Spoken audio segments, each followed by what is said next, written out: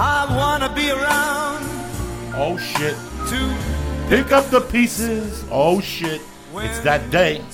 It's Monday, a beautiful fucking day to be alive. Monday, December 3rd, you bad motherfuckers. Welcome to the Church of What's Happening Now, my little brother, the Flying Jew, Lee Sayat. Good morning. Good morning to you, my little fucking bearded friend. Look at you. Like a little Cuban Jew Fidel and shit. I look like I'm fucking 6 if I don't have a beard. All right, It then looks whatever. weird. I don't know. I like it. Then whatever. You look ahead. Where's Tony Bennett? Hit me. Come on, baby. It's Monday. We got a fucking great day today. Listen, motherfuckers, it's your time. Get up, wake up, wash your pussies, wash your face. Take the Sandman out of your fucking eyeballs. Get out there. Gargle with Listerine. Kill that old pussy breath. Get out there. You get a job, go mug somebody, go do something with your fucking self. Go to a library, read a fucking book, something. Knowledge is power. You know what I'm saying? I love it. What's happening, Lee Sayat? How was your weekend, you filthy motherfucker? It was great, man. I had just relaxed. Huh? You just relaxed. Oh, I did. But the reason why I had to relax Saturday was I had a holiday party. And I don't drink much, but when Jews see an open bar and a buffet... You tore it up. I talked to you Friday night. You were all happy and shit. You were all happy. Oh, I was you hammered called when me. you You were looking talked for to the chick to fart in your face.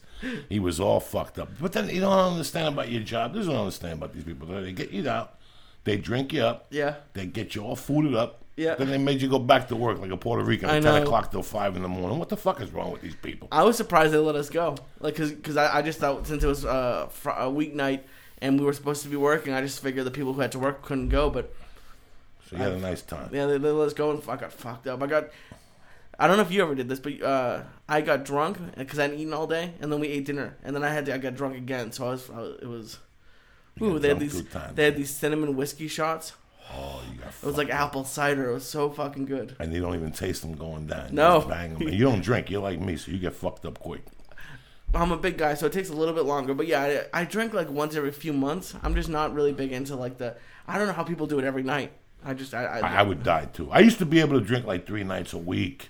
You know, a couple fucking cocktails, a couple fucking bumps of Coke. Well, when I say drink, I mean like hammered, like a couple drinks a dinner. Listen, once you do Coke, you get an empty leg. You could just fill that motherfucker up. That's why people do blow, so they could drink more. I have a friend that I had a friend that was a professional, had a seat in the New York Stock Exchange, and on Friday nights when I lived in New York in '94, he'd pick me up. We'd go buy a gram of blow from him. He'd do 2 bumps and he'd give me the gram. Really? Because that's all he needed. He wanted just to do 2 bumps so he could drink.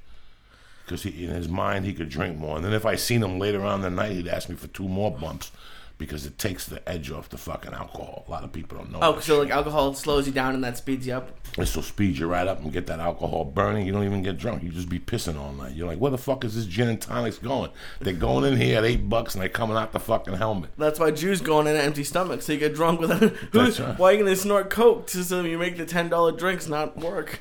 You're a fucking savage, Lee. Anyway, thank God Lee got fucked up. We got it out of the way. He had his 3 little cocktails. He combed his 3rd hair. It's over. It's Monday, you bad motherfuckers. Me, myself, I was in New York for a few days last week. Then Saturday, I flew into Vegas. I had to go do the University of Nevada, Las Vegas. I want to give a shout-out to my little brother, Jersey, putting that show together with Brian Callen and my girl, Sarah Colon. I got to tell you something else, guys. Starting January 24th, I'm going to be doing a weekend every month at the Riviera and Vegas. So Fridays and Saturdays, if you're flying out, this is 2 weeks before Super Bowl weekend, so don't do nothing for your cause. They're not just going to give me Super Bowl weekend, they're making me work for it. So it's Andrew Dice Clay for 2 weeks, Amy Schumer for 1 week, and yours truly from the Church of What's Happening Now, your Uncle Joey Diaz 1 week. So you're doing a whole weekend? No, I'm just doing Thursday. Yeah, I'm doing the whole fucking weekend. What do you think I'm awesome. talking about here, cocksuckers? So now, if you're going to fly out to Vegas, you want to spend some time, make one of those stops at Uncle Joey's at the Riv. You know what I'm saying? Stop on by. And the Riv is a weird, different fucking hotel.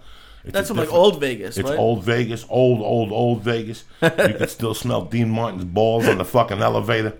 But come on out, say hello. I'll be there. You know what I'm saying? And beside that, football, what happened, Lee? New England won. They covered. Did they cover? They won by, like, I think a touchdown. So is Miami. They might not have covered that. Right, they're probably giving like 9 in Miami or something like that. Yeah, but fucking Dallas won finally. Tony Romo has the most TDs. He has more TDs than Troy Aikman. I fucking read that yesterday, and I can't believe I didn't see them.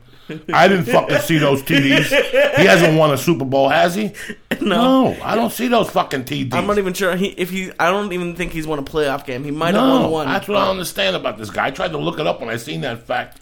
I'm like, what the fuck kind of bullshit is that, but whatever. Who gives a fuck? I don't know if you guys know out there today. Get your fucking reefer out. It's the man's birthday. You know, let me tell you something. Let me break something down for you guys. I've never told nobody before, especially on the podcast. When I'm out doing fucking comedy and having a good time with you guys and at clubs, there's always like 5 or 6 people that come up to me.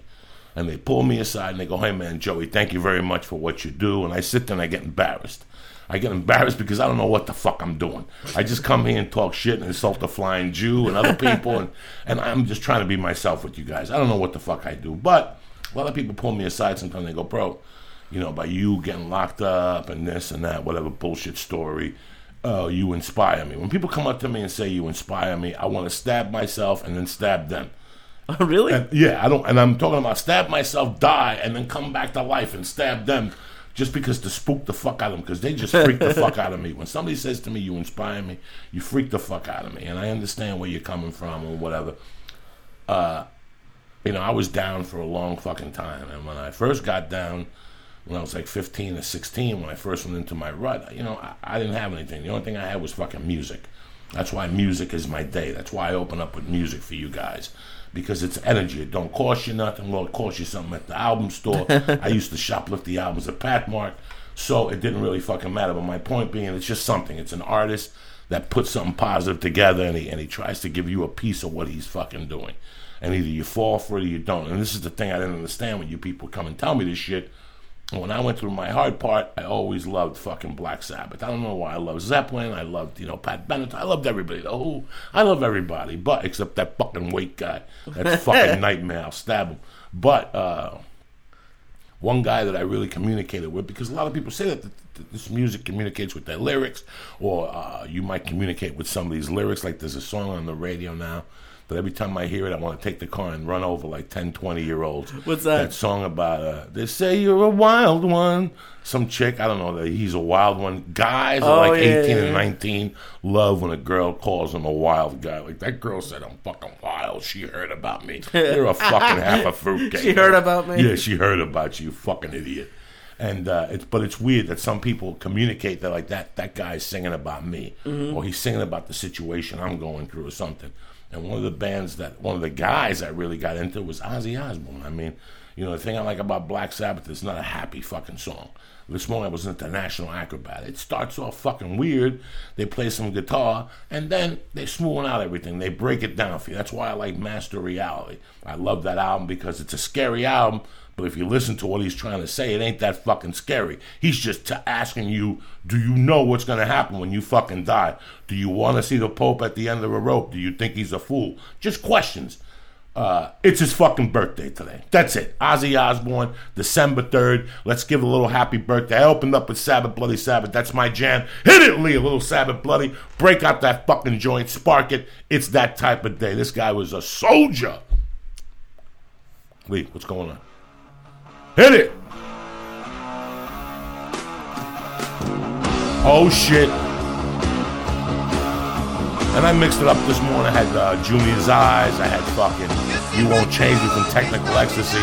But this, to me, these are the fucking blueprint lyrics to why I do what I fucking do. You follow me? Hit it!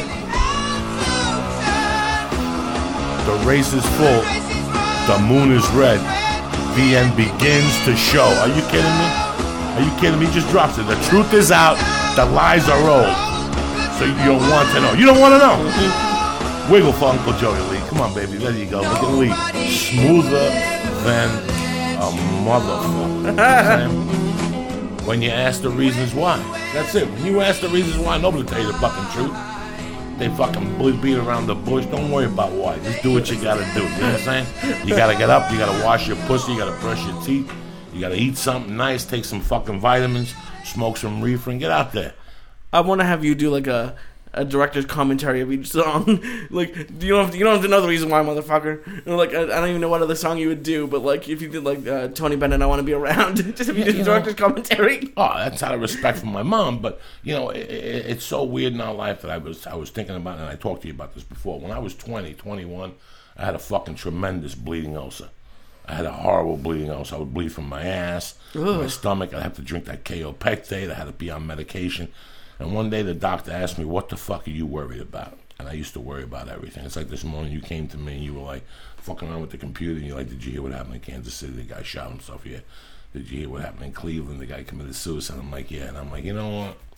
Part of it is great, but right now you're behind the 8 ball. Fix the fucking computer, all right? Don't worry about the guy who killed himself in Cleveland. You follow me? I mean, you got to worry about this shit. But it's so weird how much we're concerned with shit that has nothing to do with us in our day. It really fucking doesn't. It really doesn't. You don't know. Like, I'm 50 now, and I'm like, fuck, I used to worry about this and that, and you don't have to worry about nothing. All you got to do, it's like that expression, yours is not the reason why. Yours is just a do or die.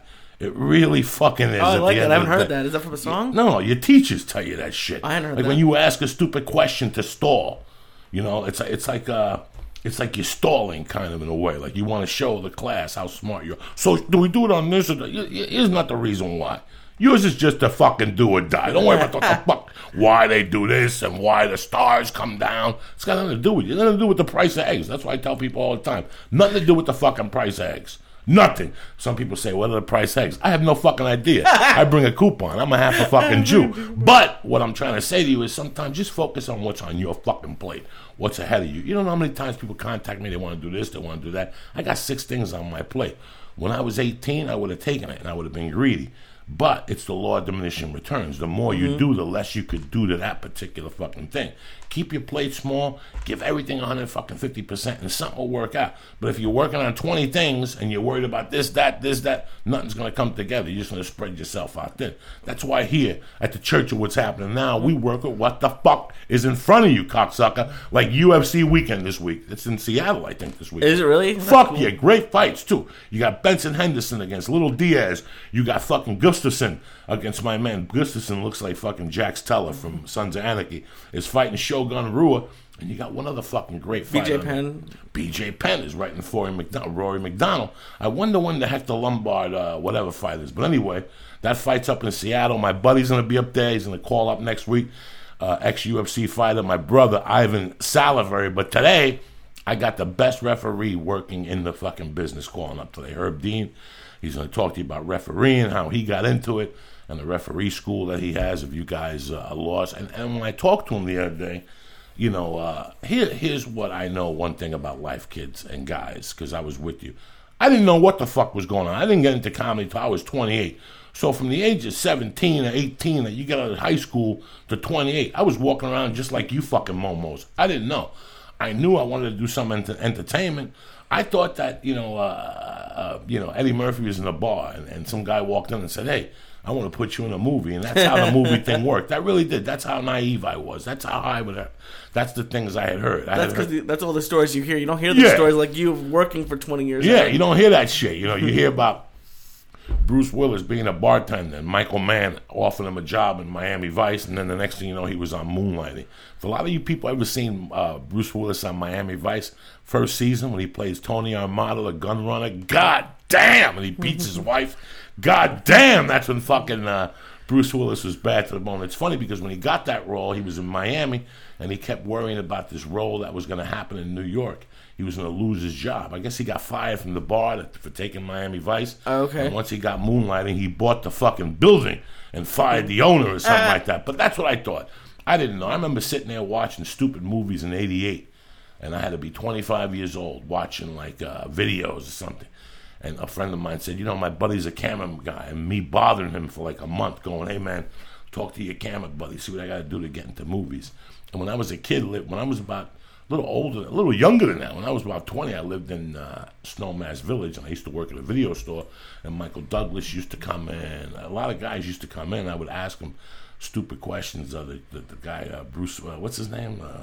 The little fucking guy, Mork and Mindy. What's his Robin Williams. Robin Williams would come in stinking with body odor, all coked up.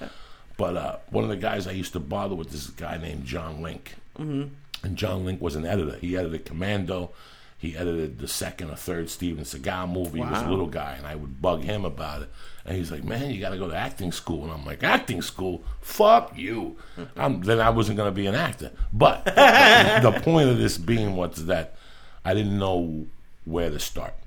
Sometimes you don't know where to start. And I'm sure that a lot of you guys on Saturdays or during the week watch the UFC, and you're like, boy, that's an interesting career to be a fucking referee. But where do you start? Do you have to have previous experience? Should you have been a fighter before?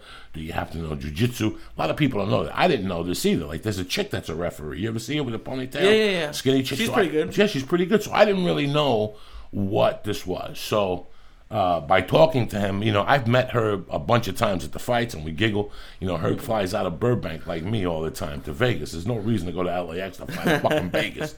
So you fly like a professional. You go to Burbank, and I always see Herb, and I've had a conversation with him about Kempo Karate. I'm a big Kempo Karate fan and all that.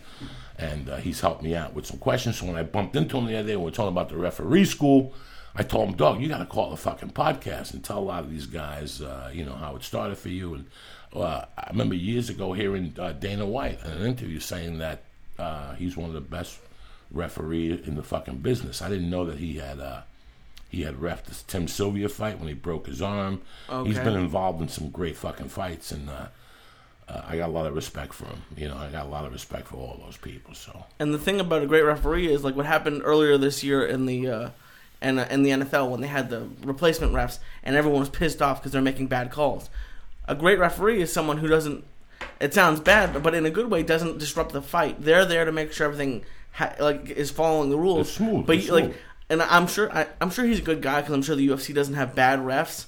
But for some reason, I just don't like that Yves guy, that French guy. Avril Lavigne, whatever. Yeah. I'm sure he's a good guy, but I like Herb. He seems cool. He doesn't run in there and bother stuff. And, what don't you like about Yves Lavigne? He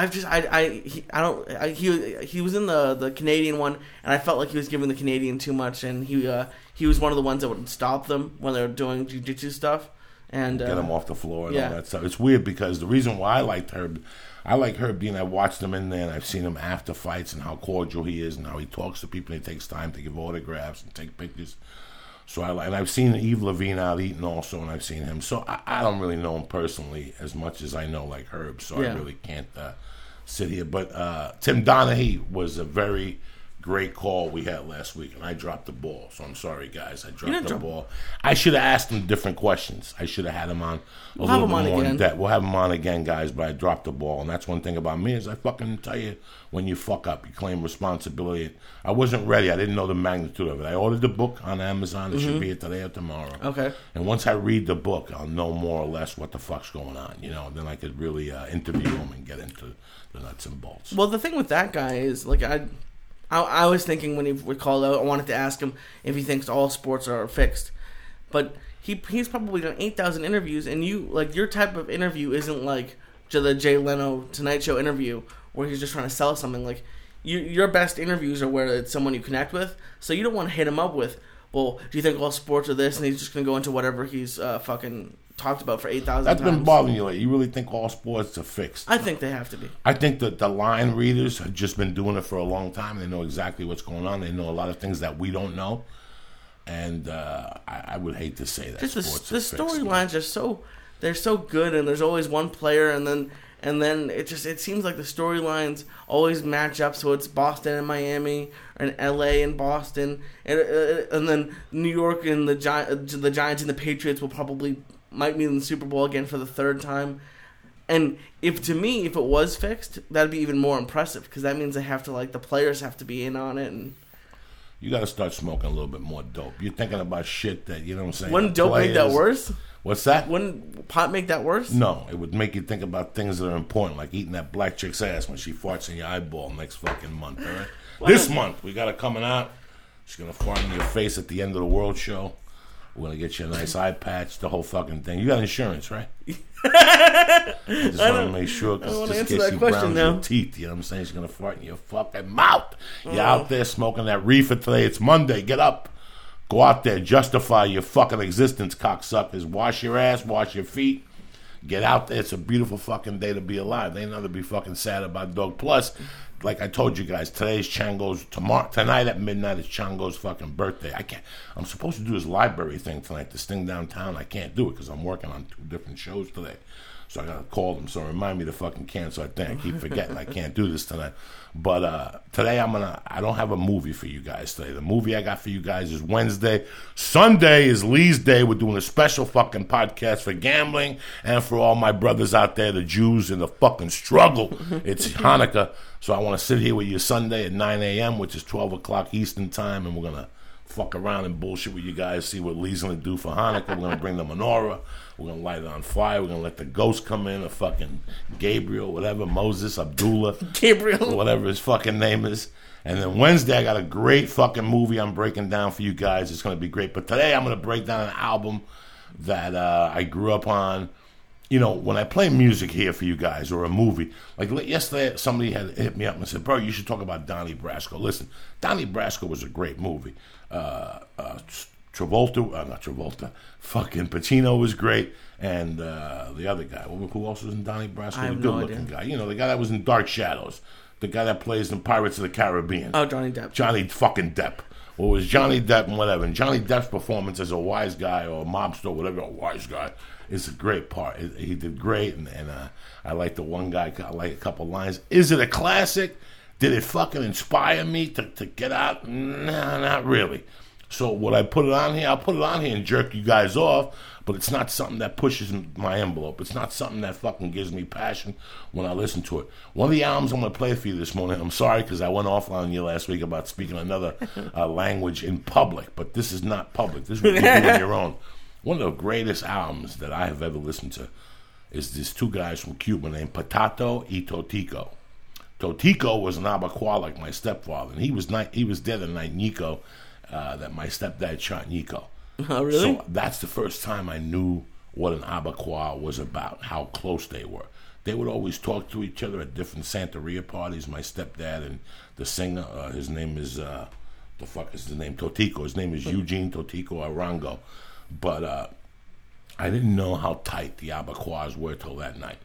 Because he was going to put a bullet in the fucking guy, too, just out of principle. He didn't even know what the fuck it was about. And I realized where the music was coming from with these guys. Patato, I grew up with.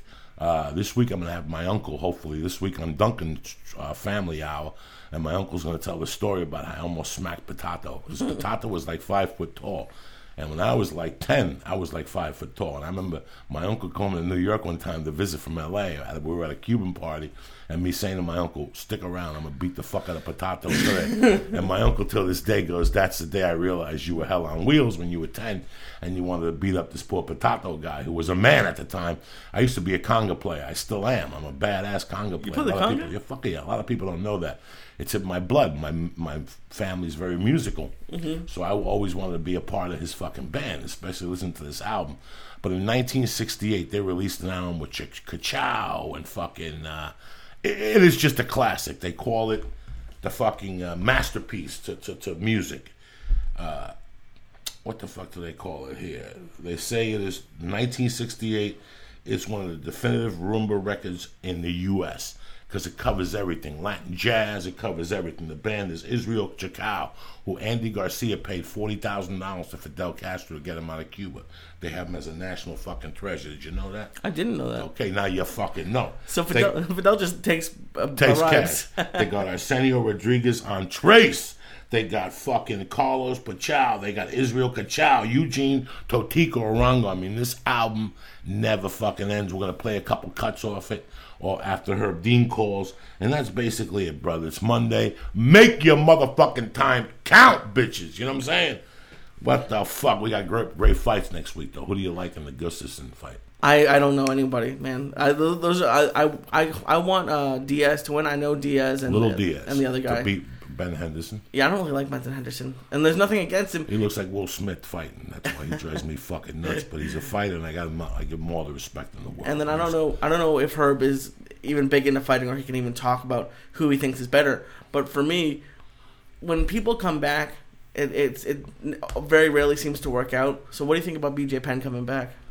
Who knows? He's a lot older, but he's... let me tell you something about BJ. He's a great fighter. And over the years, I know a lot of people who know him. I know a lot of people go to Hawaii.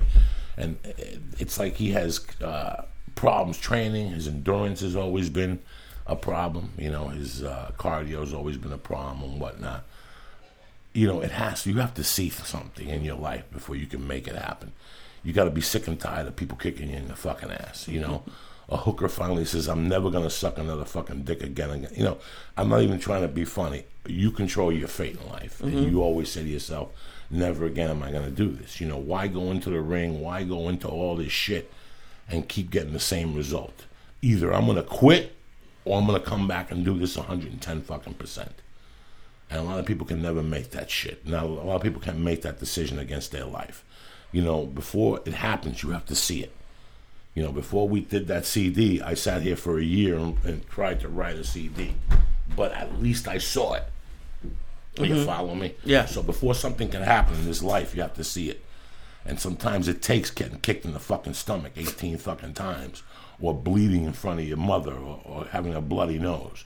You know, one of the things I love about Anderson Silva is he always says that he doesn't like to go back to his family beat up. That's the last thing he wants. That's the decision you make. You know, there's personal decisions you make in your fucking life. And once you make those decisions, you know, November of 2007, I made a decision never to do cocaine again. It's December 2012, and I've never done it again. If I came to you and said I relapsed, then I didn't make that decision. I'm a fucking pussy. Okay? You have to make a decision and stick to it. That's what life is about. That's what we talked about a couple of years ago about when I don't like text messages. I don't give a fuck how cool it is to do this shit. I don't like them. Life is your fucking playing field. And once you decide what decisions you're going to make in your life, it makes everything easy. I'm not going to do that. And that's it. Or I am going to do that. Or if I do that, I'm going to give it everything I fucking got in my balls because I want to know. You know, Lee, I could have gone home fucking 10 years ago and gone back to Boulder and said, fuck this shit. And so, I mean, I'm a fucking asshole. I could have done it the easy way. I could have sold blow and had a good time. It's like when I asked Donaghy last week, do you fucking miss it? You know, if I had to look you in the eye and you ask me right now, Joey, do you miss 2000? Do you miss fucking 1990 of me being in a room in Boulder snorting coke, waiting for a chick to come over so I could eat her last little pussy, and I consider her my friend? Half of those women I've never talked to again. They were just there for blow. They weren't there for me or for the, you know. Or do you appreciate what's going on in your life now, the quality of your life now? There's times, do I miss that lifestyle? Not at all. Not at fucking all. I'm happy I made this decision. And that's what a lot of people who know about Hector Lavoe. Hector Lavoe was a great Spanish fucking singer, but he called himself in. There's a point in your life when you're a boy, and there's a point in your life when you become a fucking man, and you have to call yourself in. These are the things I'm not going to do no more. These are the things I am going to do no more. I got a shot at when I was 27 or 28 of being a man, and I failed, Lee. I failed miserably. I had a wife, and I had a kid. I failed. And I picked comedy, but once I picked comedy, I decided I'm doing this till the fucking train breaks. There you go. We got Herb Dean at a fucking perfect time. Good morning, brother. What's happening? Sure. I'm happy you called in this morning, my man. Thanks for having me on the show. Yeah, this is Herb Dean here. You guys go do it early, huh? Oh, fuck yeah. We don't fuck around. We want to get into their psyche nice and early, dog. We want them thinking about us all fucking day, and, you know, we're putting them out there on a positive foot. You follow me? That's right. Sure. How were the fights Saturday night? Yeah. The fights were good. You know,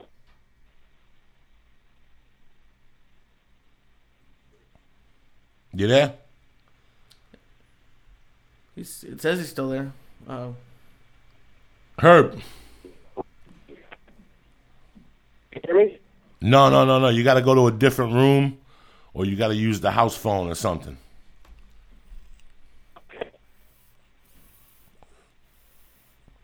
Herb. Did it hang up? No, it's still running. Do you want me to close and have him call back? Yeah, close and have him come back. Yeah, I'll call you back. All right. Thank you. Okay.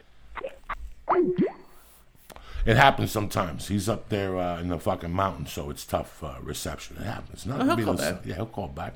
What's up, Leland?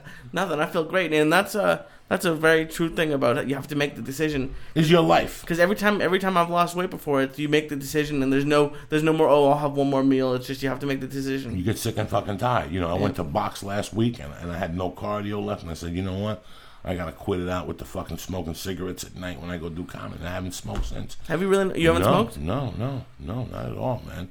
Once you make a no patch, no nothing. No nothing at night. That's it. You just make a decision as a fucking man. And I did the same thing with Blow and all the decisions I've made in my life, man. You have to. And once you go in, if you go against your grain, you'll never succeed.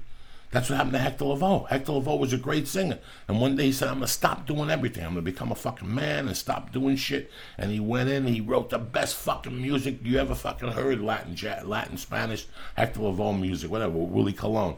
Motherfucker started getting high again. He got AIDS. His kid shot himself. The wife left him. Nobody. If you ever see what Hector Lavoe looked at, like before he died at the time of his death, no. We'll do something about him on the podcast in a week or two. There's a YouTube video, his last performance. You would have died inside. He had no teeth in his mouth when he died. It's just something that you have to make a call. And it's like I tell people, if you wake up Monday morning, right, like today, if you wake up and for some reason you stumble on the sports page and you see Pittsburgh is playing on Sunday, they're playing New England, but something burns you in your heart about Pittsburgh. You're like, fuck it, I'm betting fucking Pittsburgh this week. And you bet, you're ready to bet Pittsburgh, and then Sunday, here we go.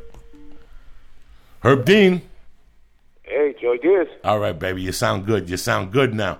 Sometimes it happens. All right. It's sorry bad. about that. So how were the fights? Yeah. What fights did you ref on Saturday night?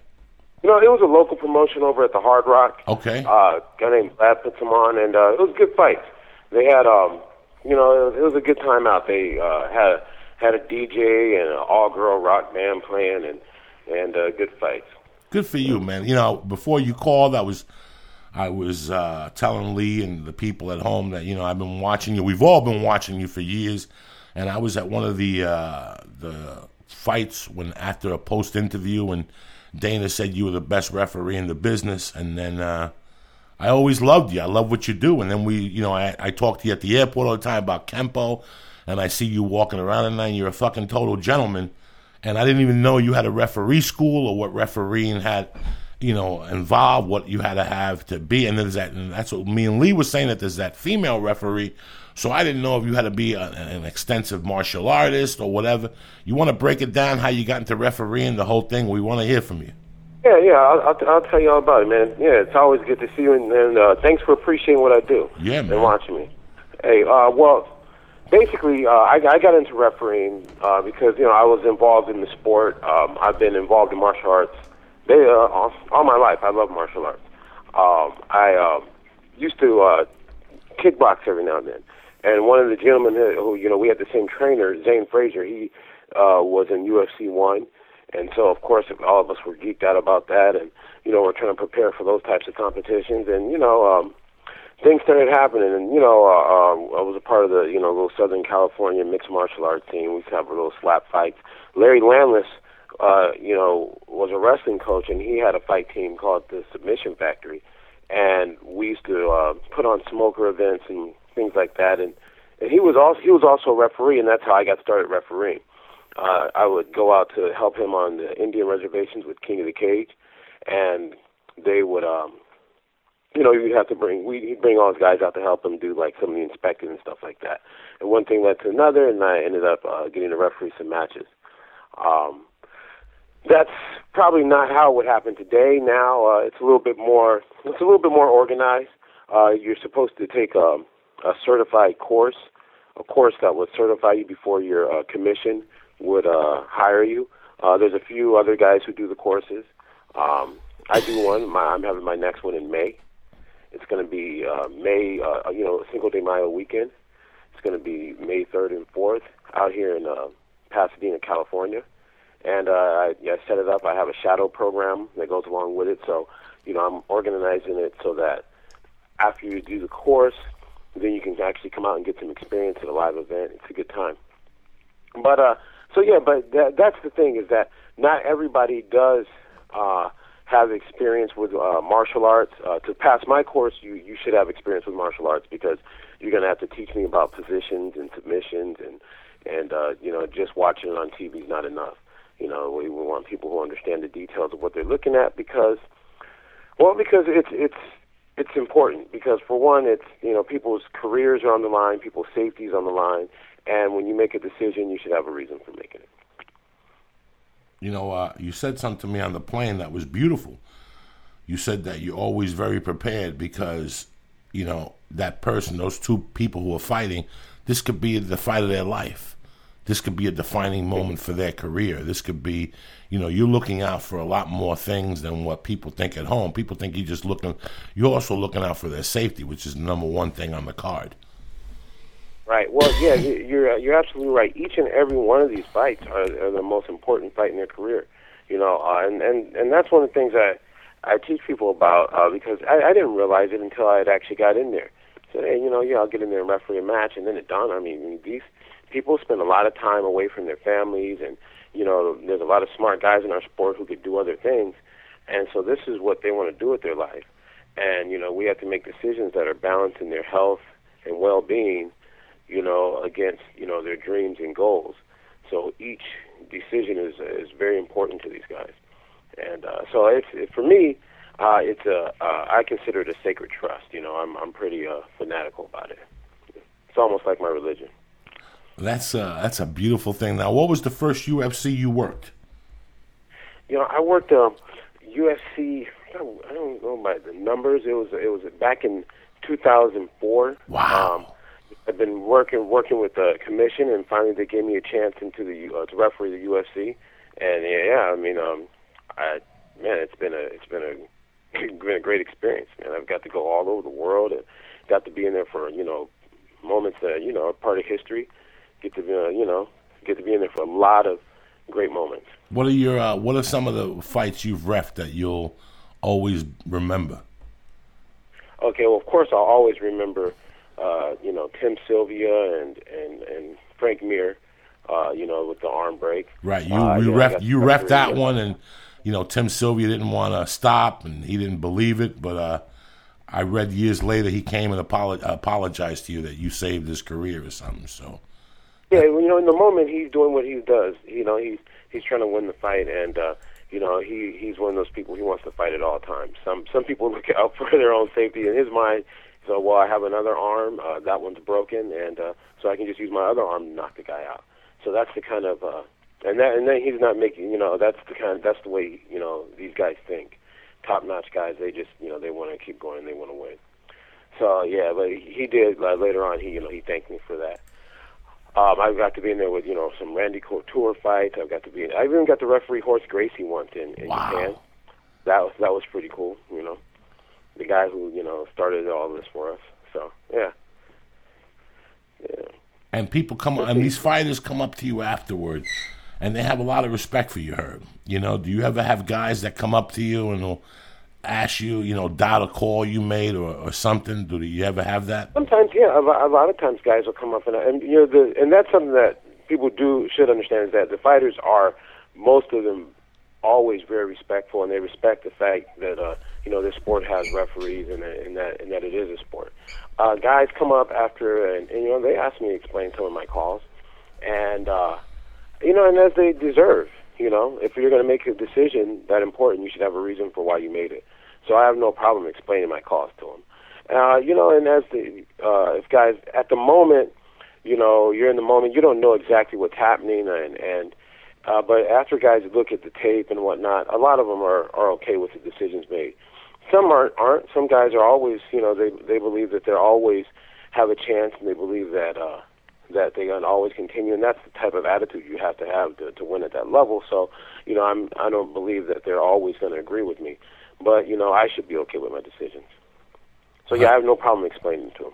We were talking on the plane about the growth of the UFC, and what that's. We were talking about like a guy like yourself. You just got into this to be a referee. You figured you make a couple dollars on the weekend. You're around the people you like and your colleagues, and look what it's become. Yeah. And I didn't get into it expecting that I would have this position, that I would, get to do all the things that I've got to do. But in a sense, I did expect the sport to be all that it would be. Because I've always believed that this is the best sport on earth.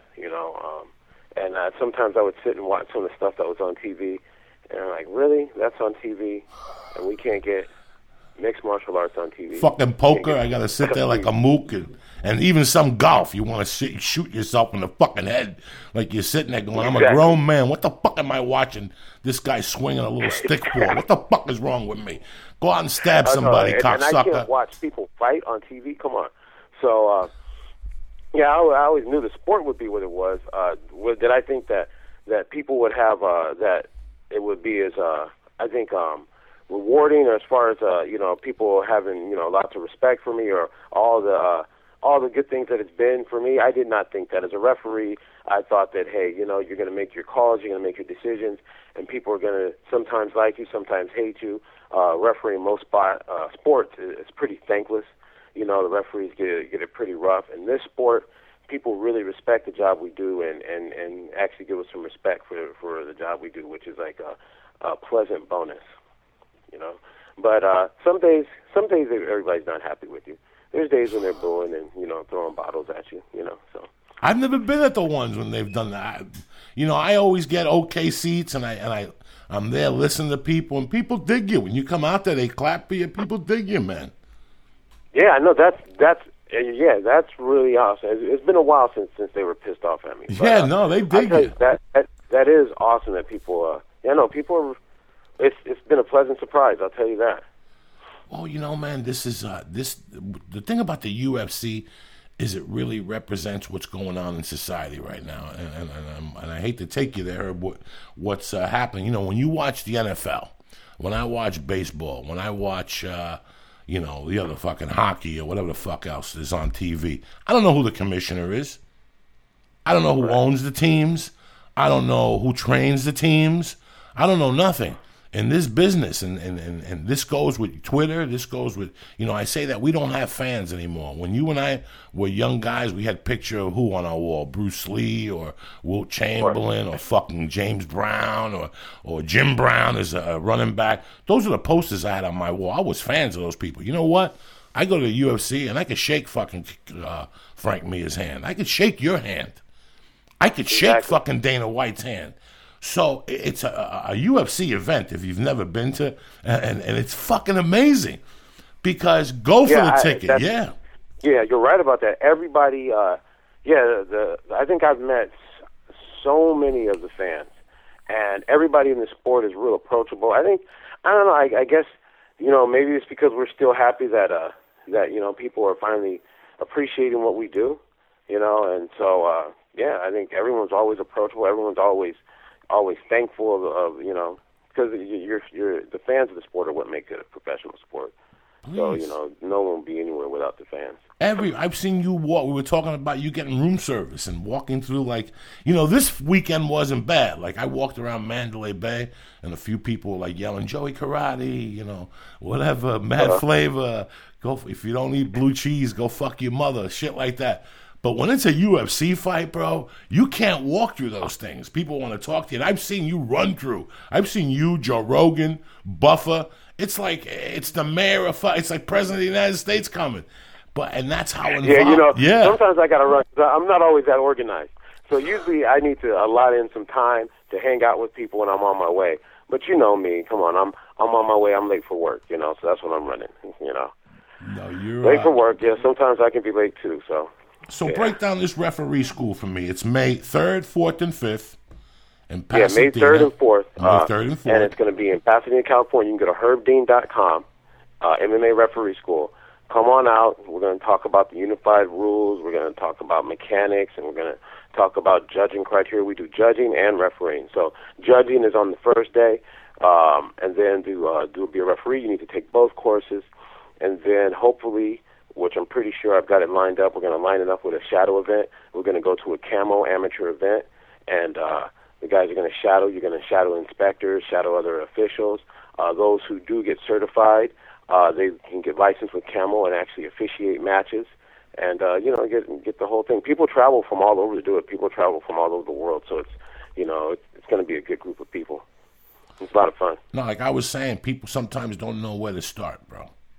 They just don't know where to start in their life. They don't know, and they say to themselves, fuck it, I'll just keep doing what I'm doing because nobody's going to help me become a referee or even learn how to do it, and at least people know now where the hell they're going. What else do you do, Dean, during the week? You do some personal training and you teach also? During the week I train. I go, I do my sport. I also have a Jubilee House. I run a facility for ladies to help them get back to who kind of off their feet and help them get back to wealth in their family and things like that. And so there's a few things I do to stay busy. I didn't know about the Jubilee House. Where's that located? It's in Pasadena. Okay. Pasadena, California. And women go there when they're having a hard time in their lives, or? Exactly. Good for you, man. We work with some of the organizations out here in our area.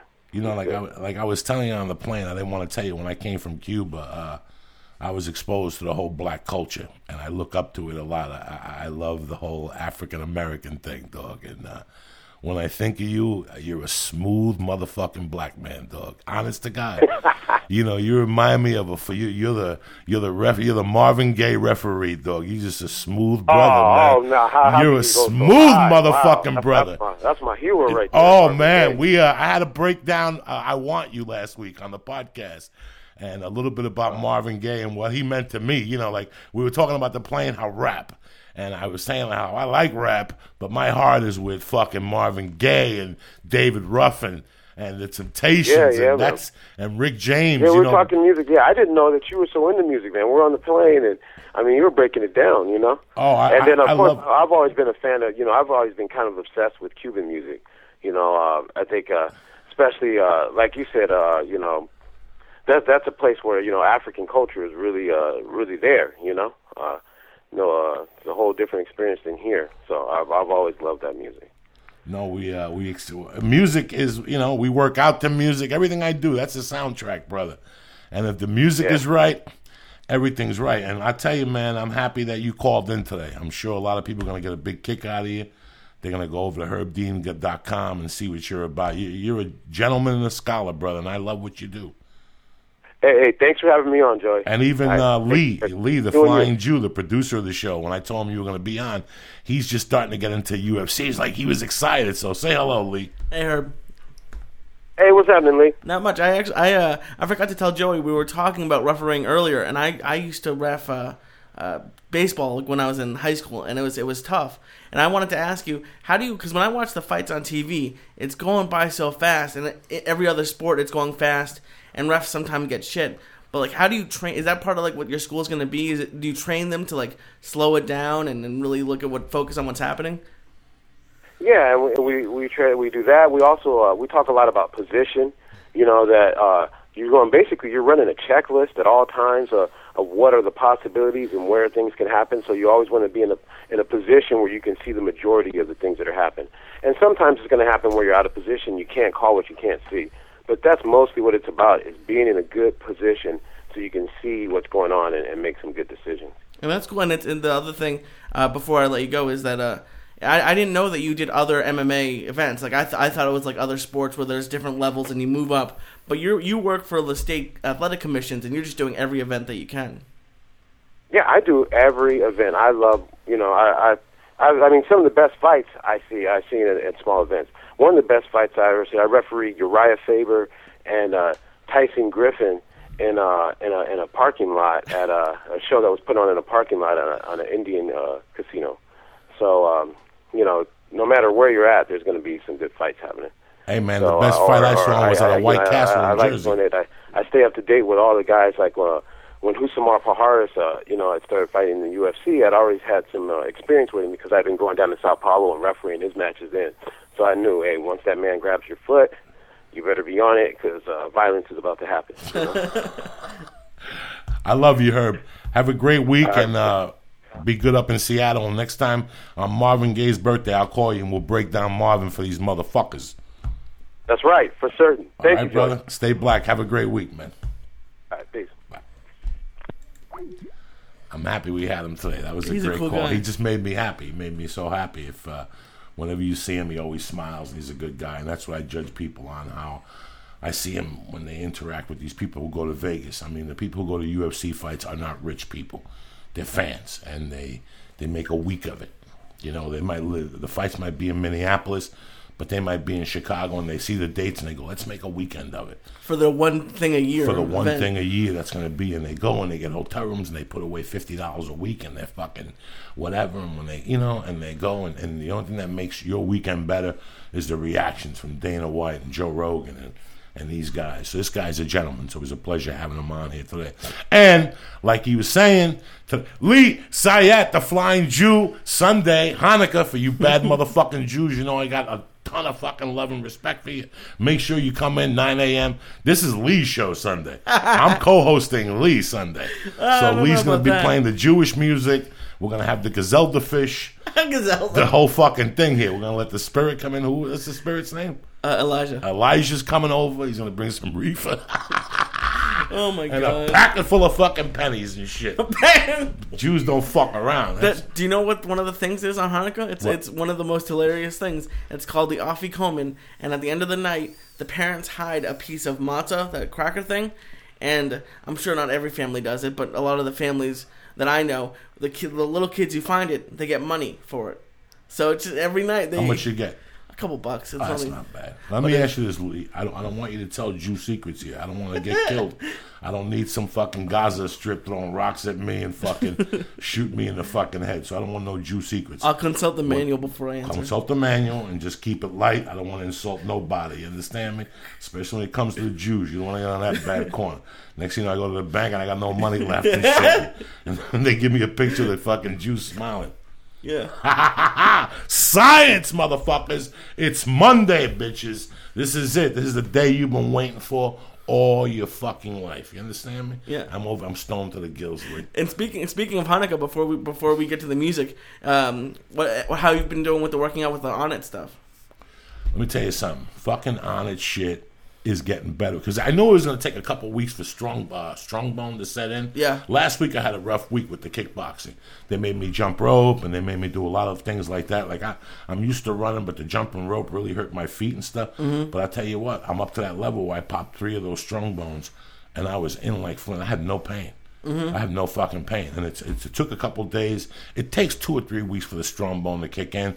That's why you always order 2 of them. But again, thanks to Lee for reminding me. This podcast and every podcast we do is brought to you by Onnit. Go to Onnit.com, look at their fine line of products, whether it's New Mood, whether it's fucking Strongbone, whether it's the hemp protein. I love this fucking thing. That's what I did this morning. I didn't have time for breakfast, so I just went and made a fucking Hemp Force milkshake real quick, 16 grams of protein. Look at me. I'm happy. I'm farting. I got fucking fiber in there. Things are moving around. You got the Shroom Tech. You got the power. Get the Shroom Tech. The New Mood works phenomenally. I love it, yeah. You know, I go to fucking sleep on it. Have you been taking it? Yeah. How long have you been taking it for? Don't be bullshitting me. Like I took it the first night you gave it to me last week. But you have to build up in your system. I mean, it makes sense. With every medicine you take, they say it takes a while. Like any allergy pill. Takes a while. You have a whole body. It's not going to like go in and, I mean, it's not like drugs where you take a little bit and you finally feel it. It's like, it takes a while. And a couple people hit me up that they went and ordered and they tapped in church and they said no because he had it under Mad Flavor. But starting now, December 1st, go there and it's under church. Look at that fucking Hemp Force protein. You want to lose some weight? Just replace. A couple of years ago, there was a big problem. I'm not here. I don't want to get sued. I just heard this. And I didn't hear this from Amna. I heard this from other people. That like, what was the Slim Fast? Mm-hmm. Remember Slim Fast? People were doing that. It wasn't enough protein and shit like that. And people were getting sick because they weren't doing it. This shit at least has protein. You got vitamins. You got minerals. If you mix it with the fucking with the New Mood, if you mix it with the Alpha Brain, I tell you that Strongbone is great. Because what a lot of people don't tell you, that they mix them together, the glucosamine and the other one, they mix them together, and that's how they sell it to you for $8.95 or whatever. This is a little bit more, but it's got so many more minerals in it. And I'll tell you what, I can sit here with you and read through them, and that's what I did when I wrote out the outline. I tried to get all, technical, and I didn't want to sound like a fucking fake smart guy, so I'm not going to blow smoke on you. I try this shit. It's like for years people were like, oh, they show up with these little containers and you put the blow in there and you had to shake it up and look at it, and if it wasn't purple, it wasn't pure. What are you talking about? I just fucking killed the Colombian for this. You're going to show up with your fucking chemistry set. Go fuck your mother. The best test for anything is right here in the nose. When I go to White Castle, wherever I go to Taco Bell, which I don't go, but when you go, what's the test? Your mouth, how it tastes, and how it feels when it comes out of that fucking asshole. If it fucking feels funky coming out of your asshole and it feels funky in your stomach, it ain't good. You don't need no fucking scientist to say, oh no, because it's got no meat in it. You know it sucks. You know it sucks. But with all this shit, listen, when I took a couple months ago, I went to some webpage. A buddy of mine said, go to bodybuilding.net and buy this mineral they have on it. And I bought it, and for 2 weeks I felt shitty. It raised my blood pressure. I kept having headaches. I was like, what the fuck is this? And I realized I was taking this product. I stopped taking it. I felt great again. Ever since I've been on the fucking Omnit stuff, I feel better. I look better. My mood is better. I'm more relaxed. So it's got to be fucking working. So just do me a favor. Go to Omnit. They got mix and max packages. So you don't have to just buy like 8 of one thing. So you could buy a new mood, you could buy a fucking protein, and you could buy a strong, and just start with that. Start taking a walk around the block. Like Mike Dolce said, just a fucking thing for the mailbox. And let's pretend you do this for 90 days and you lose 1 pound, but you're walking 5 miles. Well, guess what? Now you're a healthy fat fuck. Yeah. If you're drinking water, you're not drinking soda, if you're not eating ice cream, and you only lost 1 pound, don't give up. You didn't gain weight. You didn't gain weight. At least be a healthy fat fuck. Walk the 5 miles a day. Be good to your fucking heart. That's it. Be a good friend to yourself. The same way I'm a friend to you, the same way Lee's a friend to me. We're all fucking friends. I'm with you, you're with me, and they're with fucking us. Before Herb Dean called, I gotta get more stoned and prepare for this shit. We gotta break out the real reefer. Fuck this fucking tube with whatever. Where's the real shit? Lee even smoked some reefer this morning. I had to. Yeah, Herb Dean was a cool guy. He was another one of the fighter guys who was like a very mellow. Yeah, I'm gonna try to get Clay Guida to call. I'm gonna get a couple guys to call. We're smoking Herb. It's Monday, bitches. Before Herb called, cool motherfucker, I also do a little D supplement. Can you believe I got a blood test? In fact, I gotta go in today or tomorrow. And I'm low on D, vitamin D. I live out here with the fucking sun. That's how much pollution there is. It blocks everything. Motherfucking filthy armpit place. Anyway. Before my man Herb Dean called, I was telling you about Batato and Totico. P-A-T-A-T-O. E is a Y. Totico. T-O-T-I-C-O. 2 Cuban dudes that put a couple albums together, but the most noticeable one is 1968's. Listen, bro, this album's got 10 songs on it, and all of them are fucking monsters. The first one I'm going to start with is one of my personal fucking favorites, and it's called Ingrato Corazon. Lee's going to start it for the 14 second. I want you to listen to the congas, the guitar, and then we're going to cover another one. Hit it, Lee.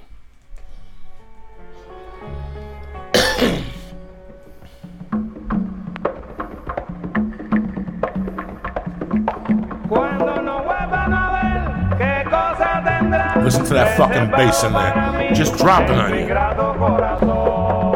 Boom, boom, boom. Listen to the congas, though. Listen to the fucking cuts. Boom.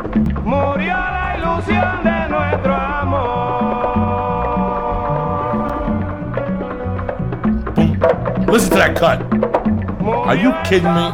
If that guy smashed you in the face, it's all over for you.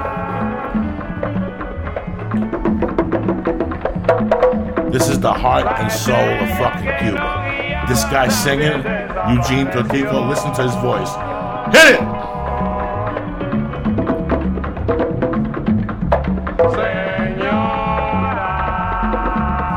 Oh yeah.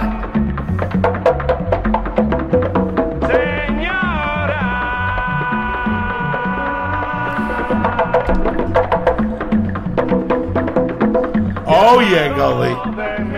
Now he drops the he's dumping it. Listen to it.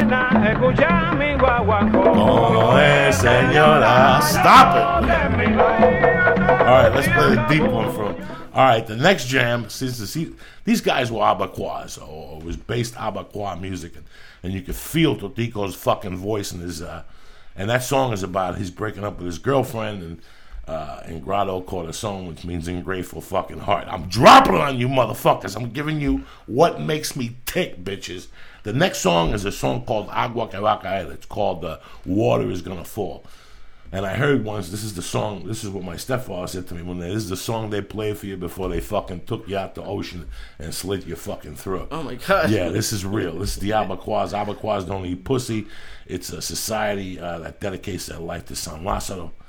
And they were all longshoremen, and it was the last real men's society. They don't like a lot of things. I don't agree with a lot of their facts, but I do like the love they had for their brotherhood. This wasn't about money or drugs. This is about just men. And if you ever see a Cuban, they got that little fucking thing on their hand right here, right in that little cusp there, just turn around. They're fucking Abacuas. But this song here, I want you to listen to his voice. Like they always talk about rap music. And when you listen to Totico's voice, and there's a song in here about mi barrio. It's about his neighborhood. You got to see how he sings about his fucking neighborhood. A good friend of mine, I don't like the name, a good friend of mine told me that when you walk into Puff Daddy's house, he's got a cover of this album in one of his walls. Huge. Puff Daddy, this is the real deal, people. This is the start of everything. It started right here. It started in fucking Africa. When you see The Exorcist and you see him fighting the two dogs, they're in Arabia fucking land. That's a part of Africa.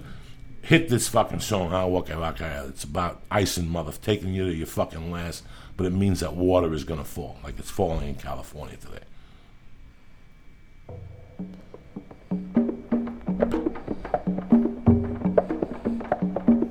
Oh shit, Lee. Malo tiempo, yo no quiero que me traigan desatino en mi soledad. Are you kidding me? Are you kidding me, Lee? Ángel divino, yo no quiero en mi camino la fatalidad. Are you kidding me or what? Cuando veo el cielo, I want to see you play now. Oh, it's tremendous. I play with my uncle on Mondays. cuando veo This el is fucking cielo amazing, guys. que se está nublando. Agua que va a caer, seguro te va a mojar. Agua que va a caer. These motherfuckers ain't fucking around. Is this something your mom would play in the house a lot? Yeah, they would play this. They didn't have it on 45 when I was a kid, but they had it. They had it on the whole album. The album is amazing. It's got Rezo Abagua. It's got look for a song called Mi Barrio on there. It's the same people. Okay. Mi Barrio on there. Look at Joe Burns. He's like, let me give a shout out to some of the fucking stars of this podcast, the real motherfucking stars. I say, I can't. I write this shit down. Mitch Nutter, you know I love you. Rooster Neck, Bubba Duncan, Andrew Chidley, Colin Nelch, Leon Spinks, Anthony Sacco, Michigan, I love you. I'm trying to get to Michigan. Michigan, I'll be out there soon. You know I love it. This is the fucking hand. I love you motherfuckers. I love you dirty, freaky white women, too, with dirty heels and fucking freckles. Happy birthday to Ozzy Osbourne, and happy birthday to my man Peter Marin. You know I love you motherfuckers. Joe Burns, it's on the way, my man. Chill, always in the house with his fucking swinging his Joey Diaz. Go to iTunes and check it out. What else, Lee? What else? Did you find that song, Yeah, Barrio? I got it. Play it from like the 15-second mark. And just listen to this guy's voice. Describe his neighborhood. That's it. He's talking about his fucking hood. His hood, which is all rap's about.